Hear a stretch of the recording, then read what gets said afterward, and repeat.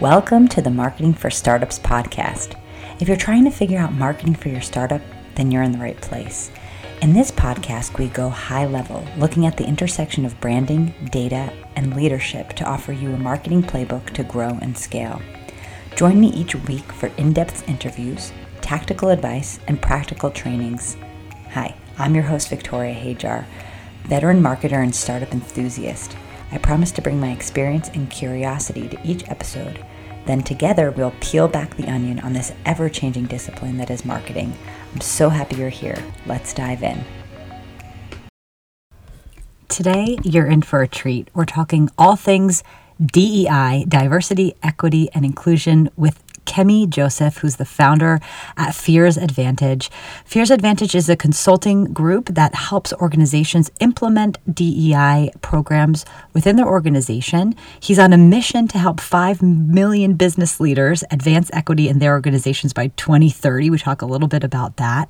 But above all, Kemy is just a ray of sunshine, a person I'm so honored to call a friend, someone that's made for me personally the experience of talking about racism and bias and privilege, all of that stuff. He's really cracked that open for me personally. He has so many great resources, wonderful webinars and trainings that you can access, which we talk about in the episode, and also some really great frameworks that I believe really helps turn a seemingly desperate situation into something that you can really take action on. So if you've been curious about how to implement diversity, equity, and inclusion in your organization, even if you're small, even if you're a team of one, we talk about how you can do that and just create an equitable environment in your business from day one. So again, if you're listening along with this and can find a way to YouTube, we've also put up the video and you can see our conversation as well. Kemy's got just the best energy out there. So I'm really excited for you to hear this conversation with Kemy Joseph. Kemy Joseph. We'll cut that out. It always happens the second you start recording. It's like when you type in front of people, right? It's like, okay, man. All right, let's start. Kemy Joseph, said it right. How are you? Welcome to the Marketing for Startups podcast. I'm so excited you're here. This has been a long time coming. This is awesome to see your face. Yeah, ditto. Happy New Year. Happy New Year to everybody who's listening. I feel I'm so glad to see you. And just as we were kind of connecting before we hit record and just the updates and just, feeling more hopeful for 2022. Oh, yeah. So hopefully that's what you're feeling as well and everybody listening too. Oh God, you guys are in for a treat. Kemy is just such a breath of fresh air and just such like a ray of sunshine. And I have to tell the story of how we met. Mm-hmm. So we met at UPW, which is Unleash the Power, Tony Robbins' signature. They can't see me, but I'm making the move. You're making the move. We'll have to put this on YouTube so we can get all of the gestures. But I'll never forget because I saw you kind of like, and the event is so, you like make friends in the hall. People are kind of, this is like pre-COVID, right? Like a month before COVID. Oh, yeah. Everyone's like kissing each other and hugging in the halls and high-fiving and making your move. And I remember meeting you like, I don't know, like waiting about for like a water drink. Fountains or something. Yeah, whatever. Like that, yeah. And you had this like sequence blazer on. Yeah. And like it was such a good vibe. We like became instant friends and we like exchanged phone numbers. But then I don't know if I ever told you this, but I'm like, of course I had like nosebleed seats, but I see you like on the ground, like on the, what is it? Like right in front of the stage. And I'm like, that guy, I know him. It's the gold blazer guy. Got to the front. How the hell did you get to the stage? Did you get super VIP tickets? Moving and shaking. That's all I can say for now. Just will say moving and shaking. But I kept intending to, for me as I go to these events, continue to be like, how do I get to the bottom? Like really seeing myself there. So as opportunities came up, I just said yes. And so just moving, we'll leave it at moving and shaking right now. So I think it worked. But just the instant connection piece and the, for anybody who is following along in a Tony Robbins journey, just, I I think we're talking about, marketing for startups. I think about someone like him as just kind of an anchor that brought us together, Yeah. of someone who just provides so much tremendous value that he's impacted my life without ever, like, I don't know if I'll ever meet him. I really hope that I do. Hey, Tony or any of his team, if you're listening to this, like, let's Yeah. let's let's make that happen. But this Yeah. idea of this, that's the kind of person I seek to be. That even if I don't meet the person who's listening to this call, that we can make a positive impact on them. And I think I saw a quote that says, "Lead with love, so you can leave with love." And I was like, "Yeah, that's who I feel like he is. That's who I feel like I want to be." In a way that we can make an impact on people that we may never meet. So thanks again for connecting there, because we actually got to see each Yeah, other, right. you and I, and then giving a chance and multiple iterations for us to impact your audience in a positive way.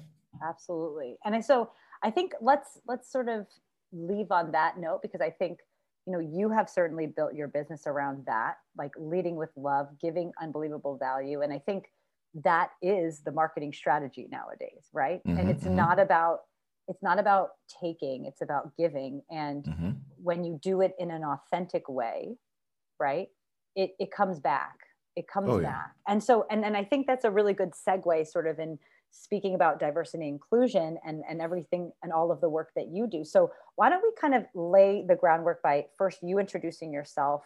Mm-hmm. For those that are listening that like have no idea what it means, if when we're talking about diversity and inclusion in the sense of business, right? Yeah, yeah. Oh Because it yeah. could be out there, and the acronym is DEI, right? Mm-hmm. If Diversity, people, equity, and right, inclusion. you Yeah. may hear that, and those times sometimes acronyms are thrown out and people just like they know, but they don't really know. So let's start at the basic point here.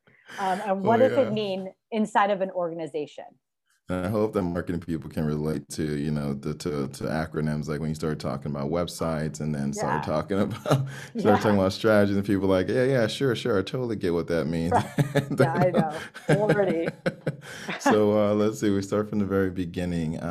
So I born and raised here in Miami, Florida, and it's been interesting. The diversity, equity, inclusion conversation has been impacting me since even before I knew it. And both my parents are Haitian immigrants, so I'm first generation here in Miami, here in the US. And what's interesting is I experience exclusion, discrimination, straight up hostility from a bunch of different groups, right? It wasn't just like what people kind of say now, the classic white and black. It was also from a lot of people who look just like me. So I'm black, my skin color is brown here. So I found that it was more so of a culture conversation, right? So there were some people, so there were like groups. If I'm Haitian American, there were maybe Black Americans or Jamaican Americans or whatever groups that we didn't get along. Sometimes we didn't get along in school. So there's times where I had to hide who I was. I remember the decisions that my siblings and I made to not tell people that we were Haitian because we didn't want to get picked on or bullied. And so there's very much this hiding, that it wasn't just hiding from, like, for example, white people, is also hiding from people who look exactly like me. And so for me, having that experience at an early age and thinking that this conversation around diversity, equity, inclusion is less about skin color, more about the culture that we are living and permeating with all of our choices and the words that we're using and the ways we are treating people or mistreating people, it kind of gave me a bigger lens for this conversation. And for those who are diving into it here, it the way it translated for me as a business owner, I've been an entrepreneur since I was about 13, like selling candy in school and always like thinking about supply and demand. And like, okay, and kids, like we had like the donuts that we would be able to sell in school, but we had like very small candy bars. I was like, I can Yeah. do better than this. So like I saw a problem, like how do I solve this problem? And that's carried me through most of the time. I've been an entrepreneur for about the last 15 years. And so this business with Fear's Advantage also came out of seeing a huge problem that we're experiencing in our country and our world. And it's the problem around diversity, equity, inclusion, and more so how we're having the conversation, how we're moving it forward in business. And after the murder of George Floyd, I remember the day after, we're sitting right here in this office and we came to a Zoom call with my team, and we were preparing to launch a great like series of virtual videos to help people go online, something that we were really excited about. But that moment talking to our teams the day after his murder, was like, I can't think of anything else that I could be doing with my time. Yes, we could be helping people go online and have virtual engagement. That sounds fun and exciting, but it was like, no, I've been running away from this conversation. It's been impacting me since I was a kid, but I've been running away from saying, hey, I need to address it head on. And part of it is because of what a lot of people are experiencing, that they're experiencing the tension, the shame and blame, the polarization that is typically associated with diversity, equity, inclusion conversations. And our firm is literally built on reclaiming, reframing that conversation and saying diversity is the connection of differences within, and there's a lot of different quadrants of differences. Equity is the fairness that we are giving people, and inclusion is kind of a result of that people feel like they can actually be their authentic selves. So that the murder of George Floyd was such a catalyst for me to say I can no longer hide from this conversation, or just do it in at times that it feels convenient. That we had to make a full focus on how do we bring value to this conversation, shift the tide, and make sure that more people can see themselves involved in it and part of the change. Mm. That's actually, I never heard that part of your story, because I think, was it, were you scared to shift? Were you nervous about sort of taking it? Because when we actually, it's funny because I was thinking the other day, because I've been doing a lot of Zoom things, and I was like, oh, Kemy had like a Zoom program, and I really wanted that, right? But of course, it's like you shifted because of the George Floyd incident, but what, and that being a tipping point, right? Of like, that you found purpose in that. But were you scared of making that change, or were you nervous to sort of start speaking up and sort of Mhm. positioning yourself as a person to because you absorb actually quite a lot in the work that you do as well? That's part of the reason I was avoiding it. So I would say absolutely. I was scared, and I think I was more scared of what would happen if I didn't do it. Mm. Right? That, would I have to see another global tragedy to then say, damn it, I wish I would have done something last time. And for me, it was a lot of soul searching, because I too was conditioned, like many people, to think that, oh, if there's a police shooting of a black man, that there was something that person was doing wrong. There's something how they're involved in some criminal activity.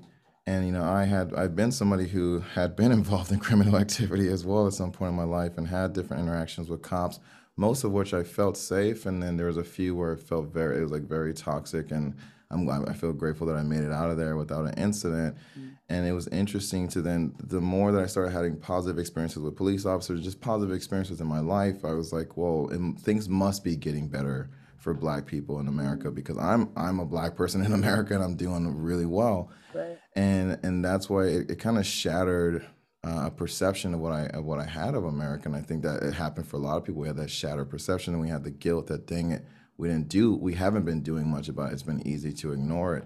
So I just felt actually more afraid of what would happen if I didn't. And actually, part of my 10-year plan was launching Fear's Advantage in this way. Anyhow, it's just that COVID kind of interrupted Right. that, right? Right. So I don't And know if anybody else had a 10-year plan starting in yeah. 2020, but Yeah. things change, and so Yeah. that it shifted my plans drastically. So we put some of that on the back burner, because for a lot of people, they weren't talking about diversity, equity, inclusion as we were all scrambling to go online. So we left that on the back burner. It just essentially just accelerated what I knew I needed to be doing. It just was like, we can't wait for the perfect time or for perfect conditions. We just have to go for it now. Mm. And in some ways, it was a perfect storm, because we've been growing very quickly as people see that we are trying to bring a more positive perspective, or a more positive perspective about possibilities. Right? I'm not going to Mm. sugarcoat what people are experiencing.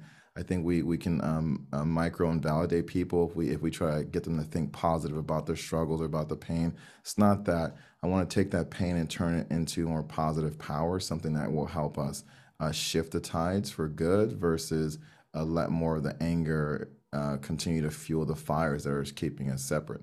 Mm. I think that's one of your superpowers, actually. And I think it's something that I've gotten so much out of from like joining the talks and webinars that you've hosted. Like your ability to lead with hope, and not sort of harping on shame for everyone, because there's so much shame around the topic from Hmm. so many, from all different sides, right? And I think that the frameworks that you put together. And actually, maybe we can link, I don't know if you have some tastes that I can Oh link yeah, in the we'll show say. notes, but the Absolutely. frameworks that you have, like for me, feels like such kind of a relief because it's been the first time that I've seen like some kind of real strategy that's tangible that feels like, okay, me, like Victoria in my life, can use this framework with my friends and family or Mhm. in the businesses that I do. It doesn't have to just be big organizations that have huge HR departments. And so that kind of segues a little bit into like what role do you think, right? Because when we think about DEI programs, right? We think Mhm. of HR departments and we think of big businesses. Like I know a good girlfriend of mine works for Pepsi and they have an incredible like program and Mhm. support system, right? But if you're a founder, like my audience is a founder, and they're passionate about starting something that considers diversity and inclusion and the fabric of their brand, what kind of role can a small startup play in this whole landscape? Yeah, I appreciate that question, especially that you talk about the overwhelm. That's part of the reason I stayed out of it. For I mean, I've worked with Nobel Peace Prize winners, right? So they're taking it on like a global scale, and I'm like, this is epic, Yeah. And then even having the inspiration, I'm like, wow, I keep thinking about what do I do as tangible change for myself as the individual. So I think one of the first things you saw with us was helping people figure out where they have influence and impact. And I love working with founders because they have a team that they're building around them, generally to build around them and providing financial support and stability for a group of folks to help fulfill their dreams. This is amazing to say that we as founders, we as innovators are striking out to do something that's already difficult. And then when we add like being a minority founder or being a founder from a marginalized background or a difficult background, it's exponentially harder to do the work that you're striving to do. So one thing that we became very clear on is if we parse out the diversity, equity, inclusion conversation, can do it a little bit separate from social justice, because we'll put social justice as a part of equity pathways that are some outside of business, right? 'Cause I think a lot of people said, "Oh, this is social justice, has nothing to do with business." There's some ways we agree with people, and there's other ways we're saying there is a portion of this that has to do with business. Especially, I mean, if your business is in the legal system, that's Right, right, absolutely right. So it right. depends on the business that you're doing. But I would say that one portion of this is what's called career equity.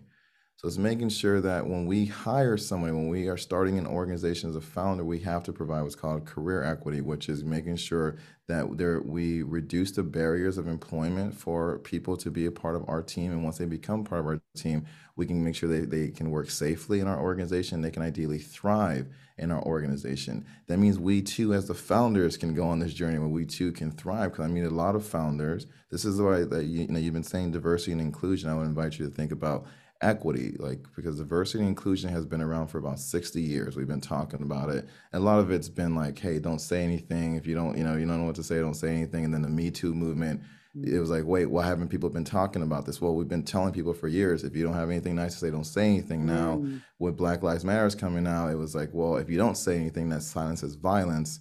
So we have to keep in mind that we went from diversity and inclusion for about 60 years, and then about the last 20 years been diversity, equity, and inclusion. So it's relatively new to most people. And that equity piece is huge because that speaks about the fairness portion. And the reason I say this in relation to founders, a lot of founders, or at least the ones that we've met, have left other businesses or other entities because they felt like there was a misalignment. They didn't get a chance to grow. They had better ideas and it didn't feel like they were being treated fairly. So they are going to start their own business now to say, hey, I want to do it my way. I'm going to really create something that's different. I want to operate differently than I was as an employee.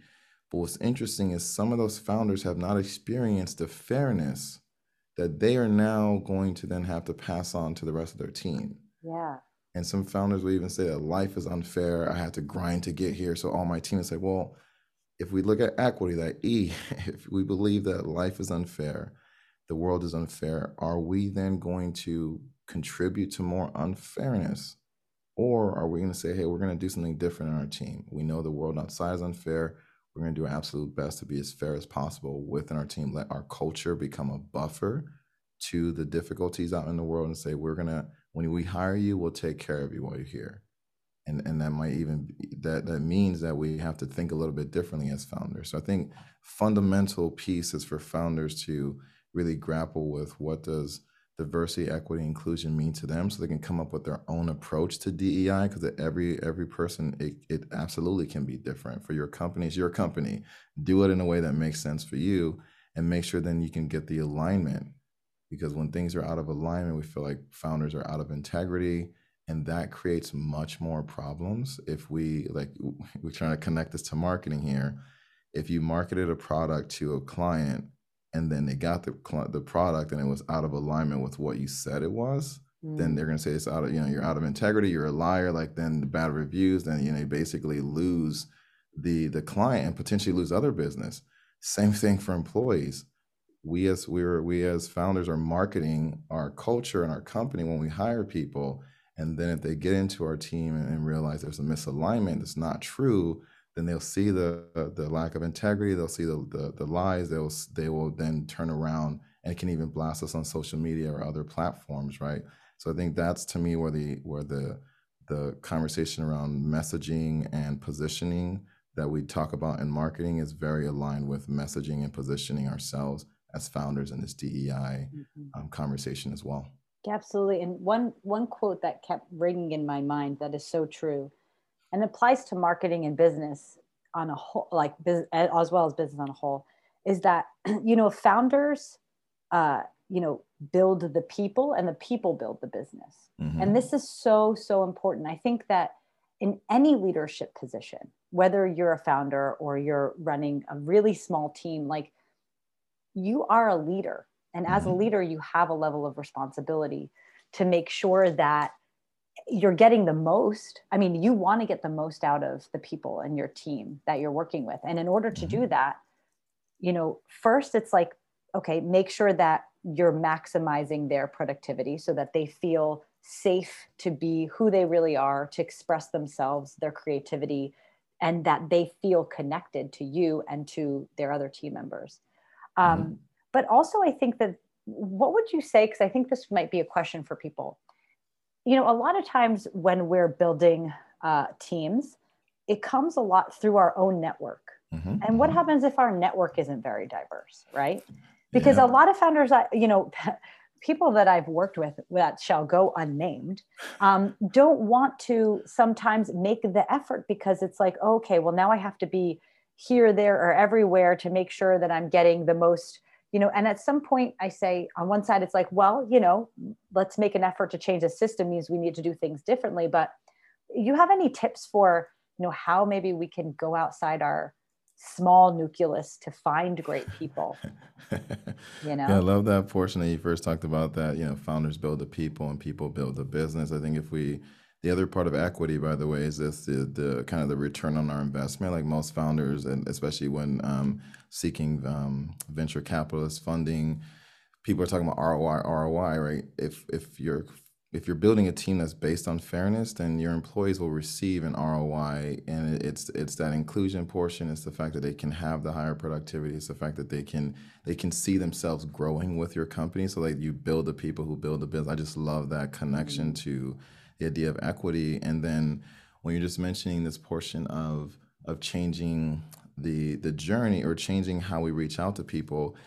First, I will say it's important to know where you are as a founder, right? We established this DEI maturity model. I know we're not, this is just an audio piece, but I'll say there's 5 stages of initiating, aligning, progressing, building, and scaling. So you're in one of these 5 areas as you're going through this DEI journey, right? Initiating, aligning, progressing, building, or scaling. And for most of us who are in the startup phase, especially if you're like 1 or 2 people and you're just starting to build your team, you most likely are in the initiating phase around DEI as well, especially because you are starting to think about, how does this impact your team? I'll tell you, it starts with as soon as you start doing business, you have to be thinking about DEI, because it even impacts how you determine your ideal client, right? Because if some people are determining their ideal client and don't really realize the biases that we're putting in place, and creating barriers where some people can't even access our product, even they will be fantastic customers. Like, sometimes I will be, I'll call people. We're always looking for partnerships and new products to enhance what we can offer. And some salespeople will talk down to me. I'm like, I'm trying to give you money, right? I don't Right. understand what the problem is Yeah. here. Yeah. And I mean, I can understand what the problem. My assumption becomes that the problem is that they think that I'm unqualified based on just my skin color. I'm like, wow, you're about to miss a Mm, good sale and a mm, network that I'm trying to put you in. But mm, that comes that sometimes that we don't even realize how they're showing up and how we treat our customers, right? So then yeah. we can even infuse diversity, equity, inclusion to how we are determining our ideal client and reaching out to make sure that if we look at inclusion as another form of like audience engagement, are we including people to where they can feel like they can engage with us, or are we excluding them just in even how we use gender pronouns and things of that nature that lets them see that they don't belong in our company just by the words that we're talking through. Mm, So when we get to the recruiting portion of this, it's interesting that if you're in that initiating phase, you're just starting, please make sure that you are, as you're reaching out and hiring, you might be tapping into the pool of your friends and family, right? Just like even when we start a business, or some of our first customers are our friends and family. Like it's understandable, right? Please don't see shame in that. The portion of kind of shifting it, that's where you're talking about like building the systems. That's where you have to get in alignment, right? Because then if people can't see that there's a problem, then they're not going to do anything different. mm, And even if you're just recruiting from your pool of friends, there is a diversity. It might not be like visual diversity, right? So, hey, I went to, like, for example, I went to a private school here, University of Miami, go Canes, right? I went to a private school. yeah. My network as I was going, like, kind of starting my career path was mostly white. So I had to kind of have a similar conversation with myself, like, okay, wow, this is interesting. So how do I broaden who I know is already in my network and start to reach out to more and more people versus the people who might be a phone call away? It's like some people I have to think a little bit more intentionally, like how do I broaden my base because they are there? Am I building the relationships of trust and safety for them to want to even work with me, whether it's to being a client or to being our team or being a contractor? So I think there's a layer of this where your network might be more diverse than you're thinking, especially if you broaden your perspective of diversity. And then if you're trying to increase the, for example, racial diversity, which is what a lot of folks have been focused on lately, there is a journey that you might have to ask yourself, what have you been doing to intentionally build relationships with those Mhm. communities? Yeah. And Yeah. if you can't, if you're saying, well, I'm not doing anything, and if you're absolutely fine with that, how am I going to convince you? Like, if, like literally, how would I convince you that you should be doing something that you feel absolutely fine not doing at all, and it has no impact on your business? So, the question that I would be asking you and all the listeners to consider is, what problems are we trying to solve with the DEI initiative in our business? Mm, Because as we can get clear on that, then we can get more alignment and say, great, we're in the aligning phase. We know the problems, and then we know that recruiting a diverse workforce or a diverse team can help us to solve blank problem. mhm. Yeah, I think that's really interesting. And I want to kind of step back and talk a little bit about that idea of intention, because I think, as founders, when we, well, there's a part of intentionality when you're building a brand that should incorporate um, diverse ideas and diverse customers and team members. But even before that happens, what you were saying before, it's like, having your own personal audit of, who's the person that you want to be? How do you want to show up in this world with other people? And are you living in a way that fully expresses that? Because Mm-hmm. as the owner of the business is, especially in the beginning, I mean, it is an expression of you, Oh right? It is yeah. an expression of you. And so if you find, personally, that that's something that you look around and you say, all my friends kind of look the same and kind of do the same things. And we know the power of the influence that our network has, right? And in what ways can our minds expand and our creativity expand by having more ideas and opinions in our inner circle. And it's interesting, and I haven't really done this myself or thought about this in brand building, but there's a process that absolutely can be the same, right? Because when we're talking about recruitment, right, you were saying before, because that's kind of what people really associate uh, this subject with. But Which is like it's a small piece of the puzzle, right? They're wanting to solve the problem of lack of diversity in their team with recruitment, and it's like, wait a minute, if we back to the intention conversation, if this hasn't been a focus up until now, what's to say your team is ready? Right, because mm, your team is your greatest recruiting or repelling force, right? If you ask your team, hey, we need to hire, say, more black people, and they're all looking around like, I don't know any black people either, are they ready to then work with some black yeah, people? Like, this is a yeah, real conversation. Like, yeah. this is if we look at the chain reaction. So I love what you're saying about the intentionality and reminding people that recruitment piece is one process as part of DEI, but what we're talking about right now of you talked about the brand building of like building your own DEI approach to say, and I notice we're saying approach versus stance, because stance kind of seems very rigid, like this is who we are. Like branding always evolves, right? It keeps on getting better. It's like your approach should be the same, and Mm, then we can apply that approach intentionally to how you reach out to your customers, how you reach out to your potential hires, and then how you nurture those people once they're in your company, right? yeah. Well, let's go like one layer deeper, because I think Mm-hmm. from a marketing perspective, or even from a management perspective, there is an idea of, diversifying the team that's going to solve the problem of getting the perspective. I think this is kind of like, I see a lot of my friends. I've heard this comment before of my friends of color, my friends that are gay, that it's like, okay, I'm now supposed to be the representative of the gay, Mm-hmm. everyone that's gay or everyone that's black or all of the Asians, and that Mm-hmm. having that person on the team.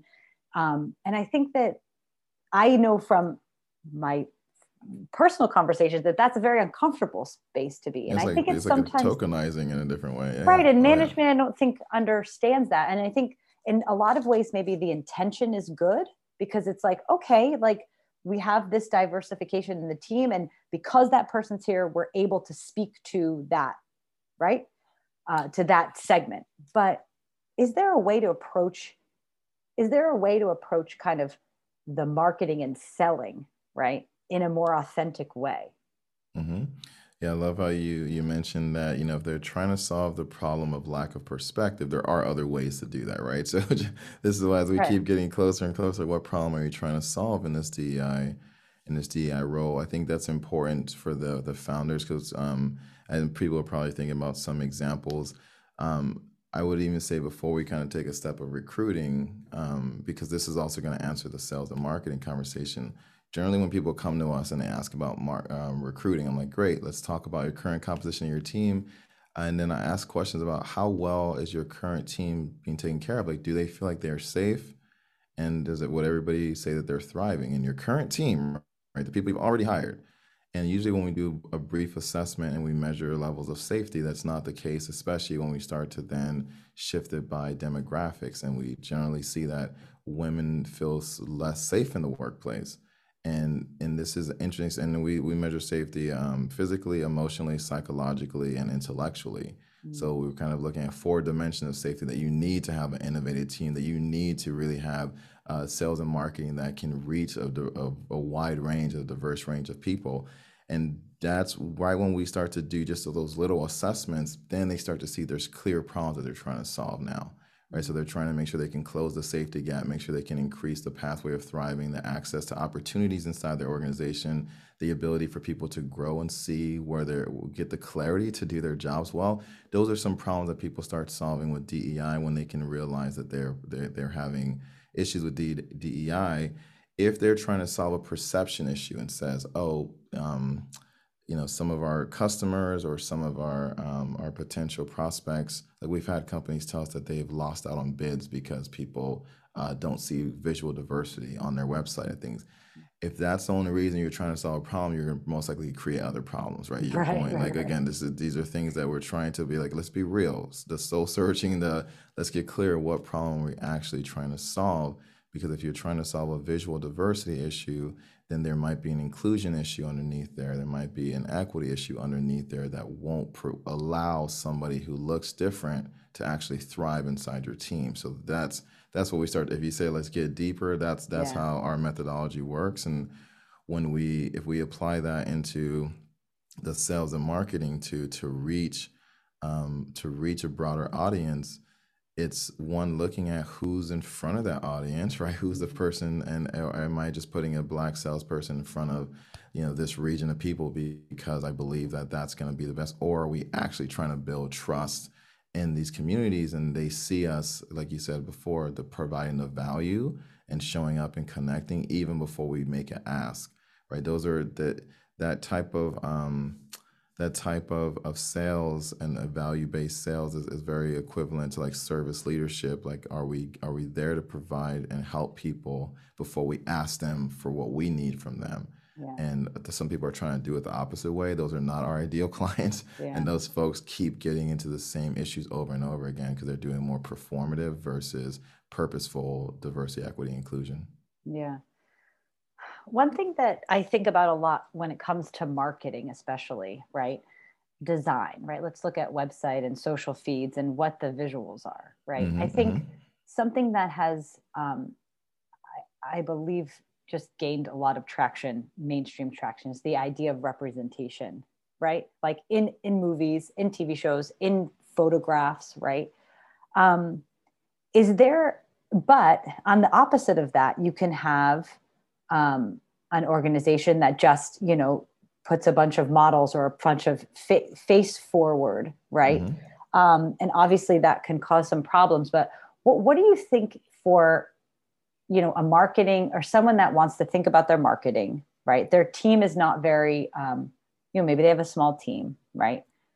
How could they begin to think about creating visuals in a program that's authentic, that feels, that's kind of like built with a strong foundation to be able to be authentically speaking across different cultures and I don't know. I don't know if this is kind of a No, big this is a ambiguous big question. It's question, a huge one because right? you were saying a little bit earlier about the authenticity. How do we do it authentically? Because I think there's ways that people.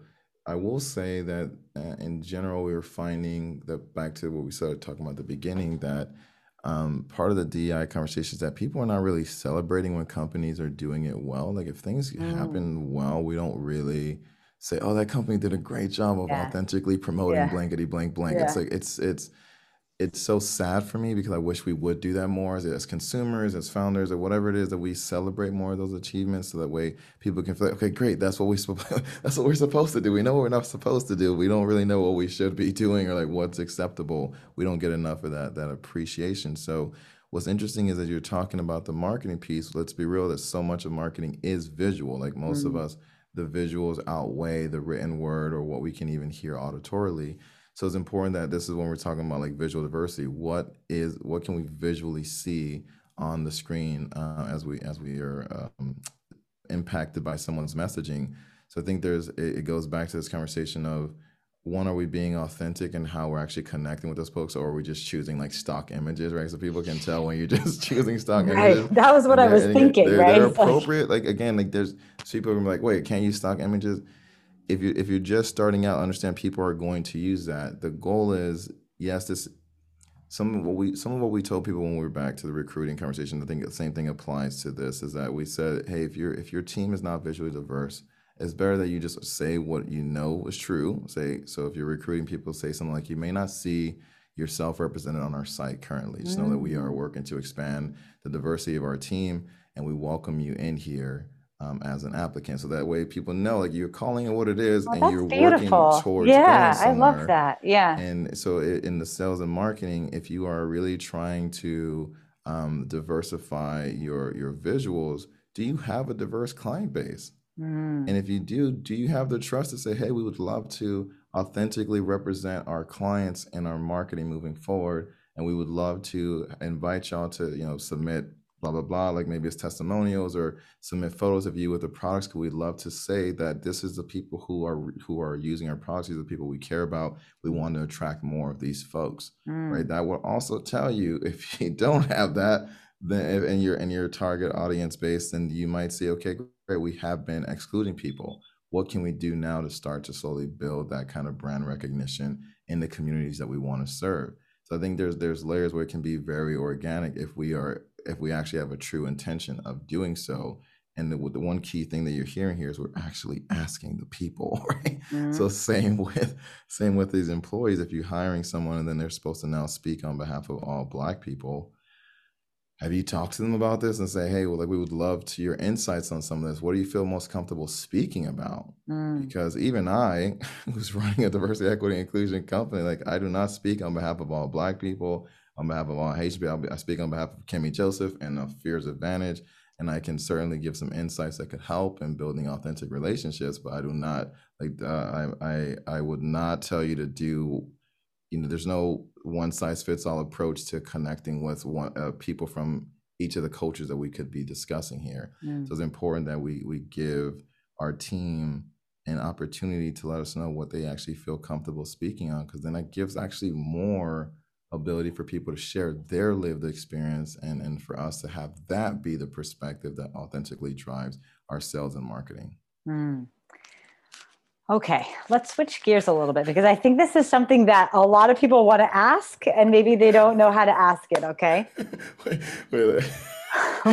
For people who can't see, like almost every or when I meet people for the first time, there's a moment right before we get off of Zoom. They're like, "Hey, Kemy, like, can I ask you a question?" And they've been like waiting to ask the question. Yeah. I wonder if this is the You know, it's a question. question. This is probably the question, right?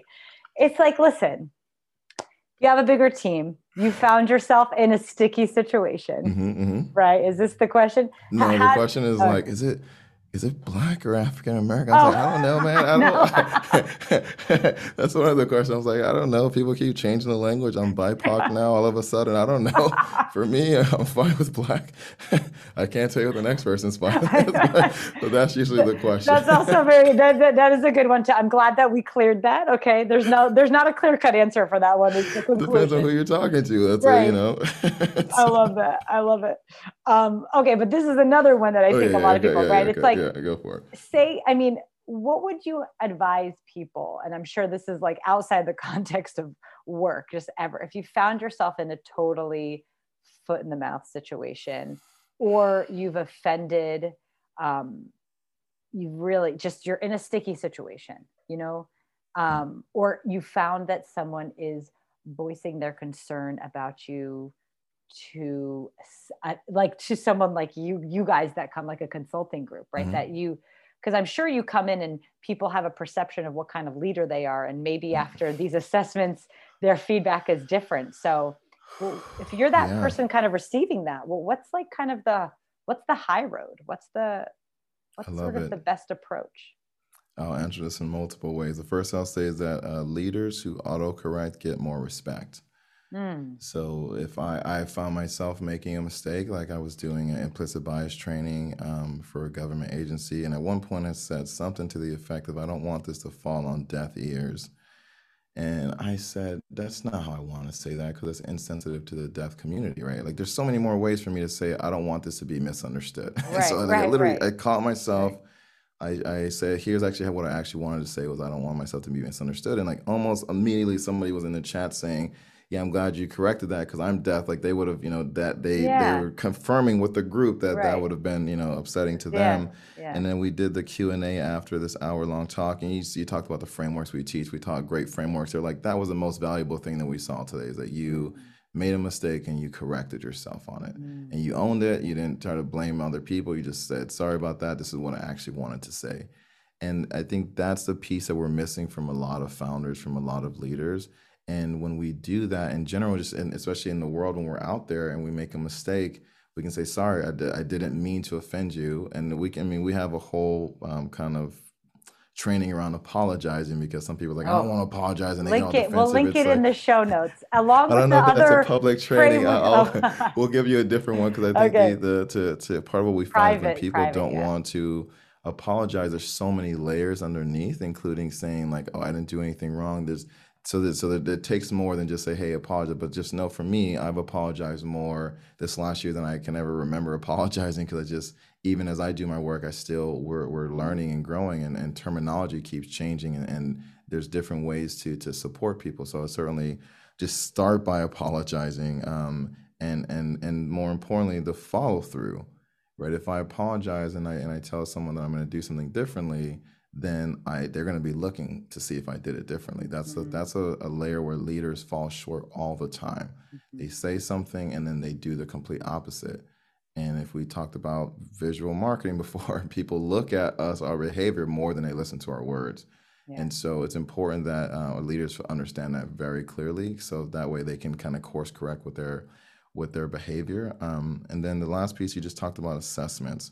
This is very difficult for us sometimes because one, we've learned that we only are going to, for the most part, we have some standard questions, but we're mainly wanting to find out what questions leaders want to ask that they're ready to see the information about and to do something with that information, right? Because when we assess our team and then we don't do anything to change the data, to change their experience, Mm. more mistrust, more lack of integrity. People feel like their trust is being micro shredded. Like it's very difficult. So we start to find to get a sense of the leaders of where they see the company going and how they want to support their team and checking on those things that the leader can wrap their minds around, plus some additional questions to get greater context. 'Cause then the leaders kind of a little bit more ready to receive that feedback and to do something with it. It's super important that we're going to do Yeah. something with that information, because what often happens with data is that for the person who hasn't had a voice in the conversation, they see the data says it can validate what they've been experiencing.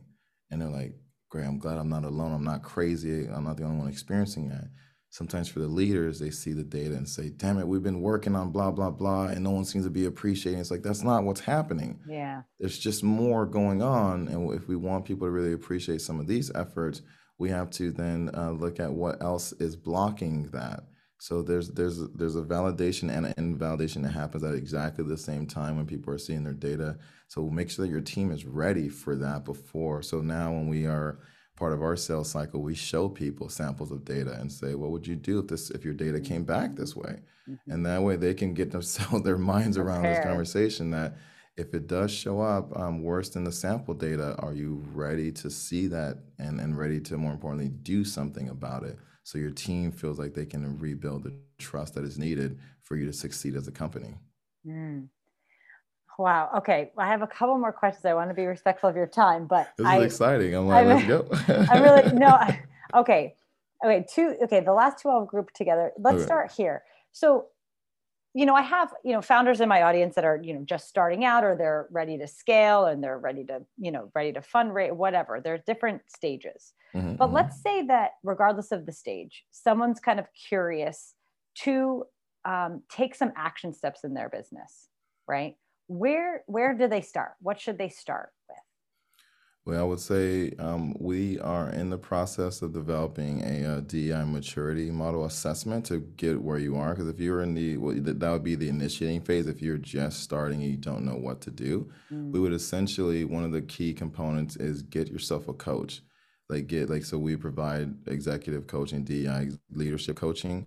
And the reason I say that is because some of these conversations are so nuanced and difficult, and then mm, those who apply these contexts into the business world, into the startup world on top of that, you can get a lot of information, even misinformation. Do you have a thought partner that you can mm. talk to and say, hey, this is what I'm struggling with, including questions like, is it black or African? Like those, we have clients who ask those, and we were laughing about it earlier because I just get that so much. But Yeah, yeah, yeah, the idea yeah, that where else do you have a place to ask those questions and yeah. then be able to apply it in your business world? One of the startups that I've kind of been the most proud of is that their founder, she said, you really helped me see that this inclusion conversation is yes about our team because they already had a diverse team, but she said it's about the voices in our team Mm, and how that impacts our product. And she saw some of their highest grossing months about 2 months after we started working together because she needed to shift how she was giving her team agency within the company. So mm-hmm. if you're Oh, that that's a good leader who one. wants to make sure you can empower your team, I would absolutely say start with an executive coach, like from our team from Fears Advantage, or any consultant that you trust to make sure that they're giving you a positive perspective, they're helping you make progress, and they're celebrating that progress in a way that inspires you to keep the journey going. Mm. So we offer that, and I know other consultants out there offer that too. But I would say that's a absolute um, must have for the executive who's just starting on this journey. I think, and I feel so happy that this has become normalized to have this position, right, Mm-hmm. on teams for people to have coaches and to people and of all size companies. And I think that that really starts because you have to have that safe space, right? And Yeah, I it's mean, and go ahead, sorry. no, go ahead. But that's something that I think I've learned a lot from you is just, that there is not these black and white, right and wrong answers to everything. That Mm-hmm. things are really nuanced, and actually that's okay. That we Yes. don't have to be so scared, right? That we're all humans and we all just are trying our best on all sides from all different cultures and all different beliefs and all of that, right? And that To get fairness along. piece is that like the fairness piece is that we, if dealing with racism was your job, what type of like onboarding, training, support, what would you actually need to get that done? And Right. we know none of us were like kind of prepared for that in a lot of ways, and then we were kind of thrust into dealing with it from being kids and so on. But the I love that the culture of coaching is also being more accepted in companies because that allows us to really give people the support they need from right where they are. And if you have an executive team, like drop-in coaching is really helpful. So people, I think to force a coach on someone, they're like, I don't want to need this coach. But like when they come to one of our sessions and they solve a key problem, like there's been conversations that I've helped uh, executives reframe that. Man, if they went in with draft one, it Yeah. would have been a problem. Yeah. So Yeah. it's like, okay, Yeah. cool. You're going in with draft number two. Awesome. Thanks for the opportunity to Already support better. you. Yeah, Yeah. it's already better. It's gonna be more. And they come back and say thank you. Like this is what I actually was trying to say. I'm Hmm. like, that's the point. Well, just like I said earlier, like if we can course correct, if we auto correct, then it's much easier for us to come in more clear headed when we get a place that we can let off the steam. And we found that a lot of visionary founders also process out loud. It's like, don't process out loud in team Yeah. meetings when you're Yeah. talking about this stuff, Yeah. please. Just like, Yeah. hey, I'll come back to you. We're going to talk to my coach and we'll Yeah. circle, That please. is, Like, oh, that is a key. That is a key. And I think that, sometimes in startup culture, like, because everyone's grinding and it's just yep, the nature of it all, I think sometimes founders overstep boundaries a lot by thinking like, well, they're all, you're in it, like you're in it with me and this is kind of a family. And yeah, it is in some respects, but yep. there is, and we have to remember that sort of those boundaries as well with people and their feelings. Okay, I have two more questions because I Well, really want to ask you. on the last piece, so Yeah, okay. if we're gonna create it like that, then are we giving people neutral opportunities to give us feedback? Right, that's the Mm, piece we don't have in family dynamics, right? yeah. Like I Yeah. can't give my No, mom not at all. feedback. It's No. not so No. it's like no. Well, like in our workplace, we have neutral feedback loops. So like great, Tori and I we're working like we're really close, like we're right here together. We should have opportunities where it's okay for you to give me feedback and like that we can grow from that. And it's just like there's planned opportunities. So it's, even if things are going perfectly, we can still give feedback on how we can improve. That's a piece that's missing. If founders, if you want that tight knit, and like some people say we practice full transparency, great. Just please have like anchor times where feedback is a part of your process, so your team can really give you that, and then you can be growing alongside them without it feeling like they just caught you off guard or you got caught in a bad moment when you were trying your best. Right? Make sure the feedback is part of that process as well. Yeah, absolutely. Okay. So a couple minutes. This is really like a personal curiosity question Hmm. about you and your company that I've been following for all these years, which is so Hmm. great. But I want to dig into your mission. So Hmm. your Hmm. mission for Fears Advantage is to help 5 million organizations by 2030 to create environments where everyone can feel safe and thrive. So Hmm. what is this? What is your business? What does this look like for you on a large scale? Like what's this big vision for this? Hmm. Well, then some people might be asking why the number 5 million. We'll start there. It's just that and there's over 200 million businesses in the world, and so Okay. the idea that if we look at the innovation adoption curve, we're focusing on the 2.5%, which are the Yeah. early adopters. So that's how we got to 5 million. So we're saying if DEI is 20 years old, right? There's a lot of confusion. It's really the early adopters who are going to grab onto this and Yeah. then really be the catapult for other people to be like, oh, we can succeed doing this. Our companies Yeah. can thrive doing this. Our Yeah. teams can thrive doing this. So we're hyper focused on the early adopters, which is why if you're still very confused by this, like we may not be the right fit because Yeah. we're focused on people who are ready to go and ready to do something that is different and exciting. And so what that looks like is that can be essentially like the first vanguard to tip the scale and say, oh, here's how we did it, and let other businesses model. Because if we really want to shift the paradigm, we have to think about how success looks like in our world. And we have been very much building companies that are grind mode. Like success is like executives do a 4-hour work week and everybody else do 40, 60, 70-hour work weeks to get. So that's the context we're operating in. And founders, we get excited to do things differently.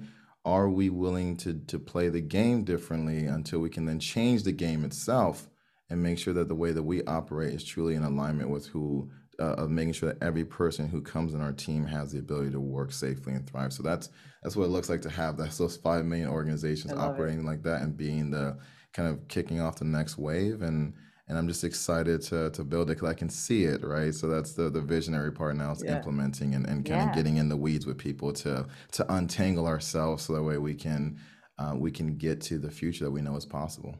Yeah. Well, and I think like just to comment what we're talking about with the coaching, it's like, it is something that everyone needs, this education, a safe place. Like there's so much possibility for how this can grow and how different the world will look when we feel comfortable having these conversations and feel that we have a framework or action steps to actually solve some of these problems. Right. Instead of just feeling like we're throwing our hands up in the air. Okay. So this our time is up. We have to have you back to dig into more things. I've got other juicy questions to ask you. But for this session, where can everyone find you and connect with you and learn more about you and Fears Advantage? Yeah, we always about giving relevant resources. So we actually, the course that you mentioned that I was launching that was helping people go on Zoom and virtually engage audiences called the 5-Star Virtual Engagement Plan. So we actually have 2 free trainings that folks can get. The one is about their internal team, one is about their sales and marketing, like how to do this sales and marketing for diverse audiences. So they can find that at fearsadvantage.com/engage. Perfect. So fearsadvantage.com/engage. And I think they're going to really, if they, they can't see me right now. So you get a chance to come and have fun with me. You get a chance to look at applying this to more sales and marketing and really making sure that people feel included in your sales journey. So that way, when they make the purchase, they feel like they're making exactly the right decision. I love that. That's awesome. Okay, cool. So fearsadvantage.com/engage. And all those juicy resources you were chatting about in our conversation, pass them to me. I'll put them in the show notes as well. Okay, perfect. Yes. So if there's any other things that we mentioned, some slides or whatever, I'll pass it through. So thank you so much, Kemy, for your time. This is an awesome conversation and can't wait to continue it soon. Same. Thank you. You did it. You made it to the end of the episode. Thanks for sticking around with me and listening all the way to the end. I really appreciate you as an audience member, and I hope that you found this helpful. If you did like this episode, it would mean so much to me if you subscribed, if you rate and review this podcast. It helps other people know that this podcast has something worth saying. It also would be super awesome if you could take a screenshot and share on Instagram and tag me at Ugly Ventures, UGLI Ventures, VENTURES. I am always so appreciative to hear from you, and I hope to see you back here next week on the Marketing for Startups podcast.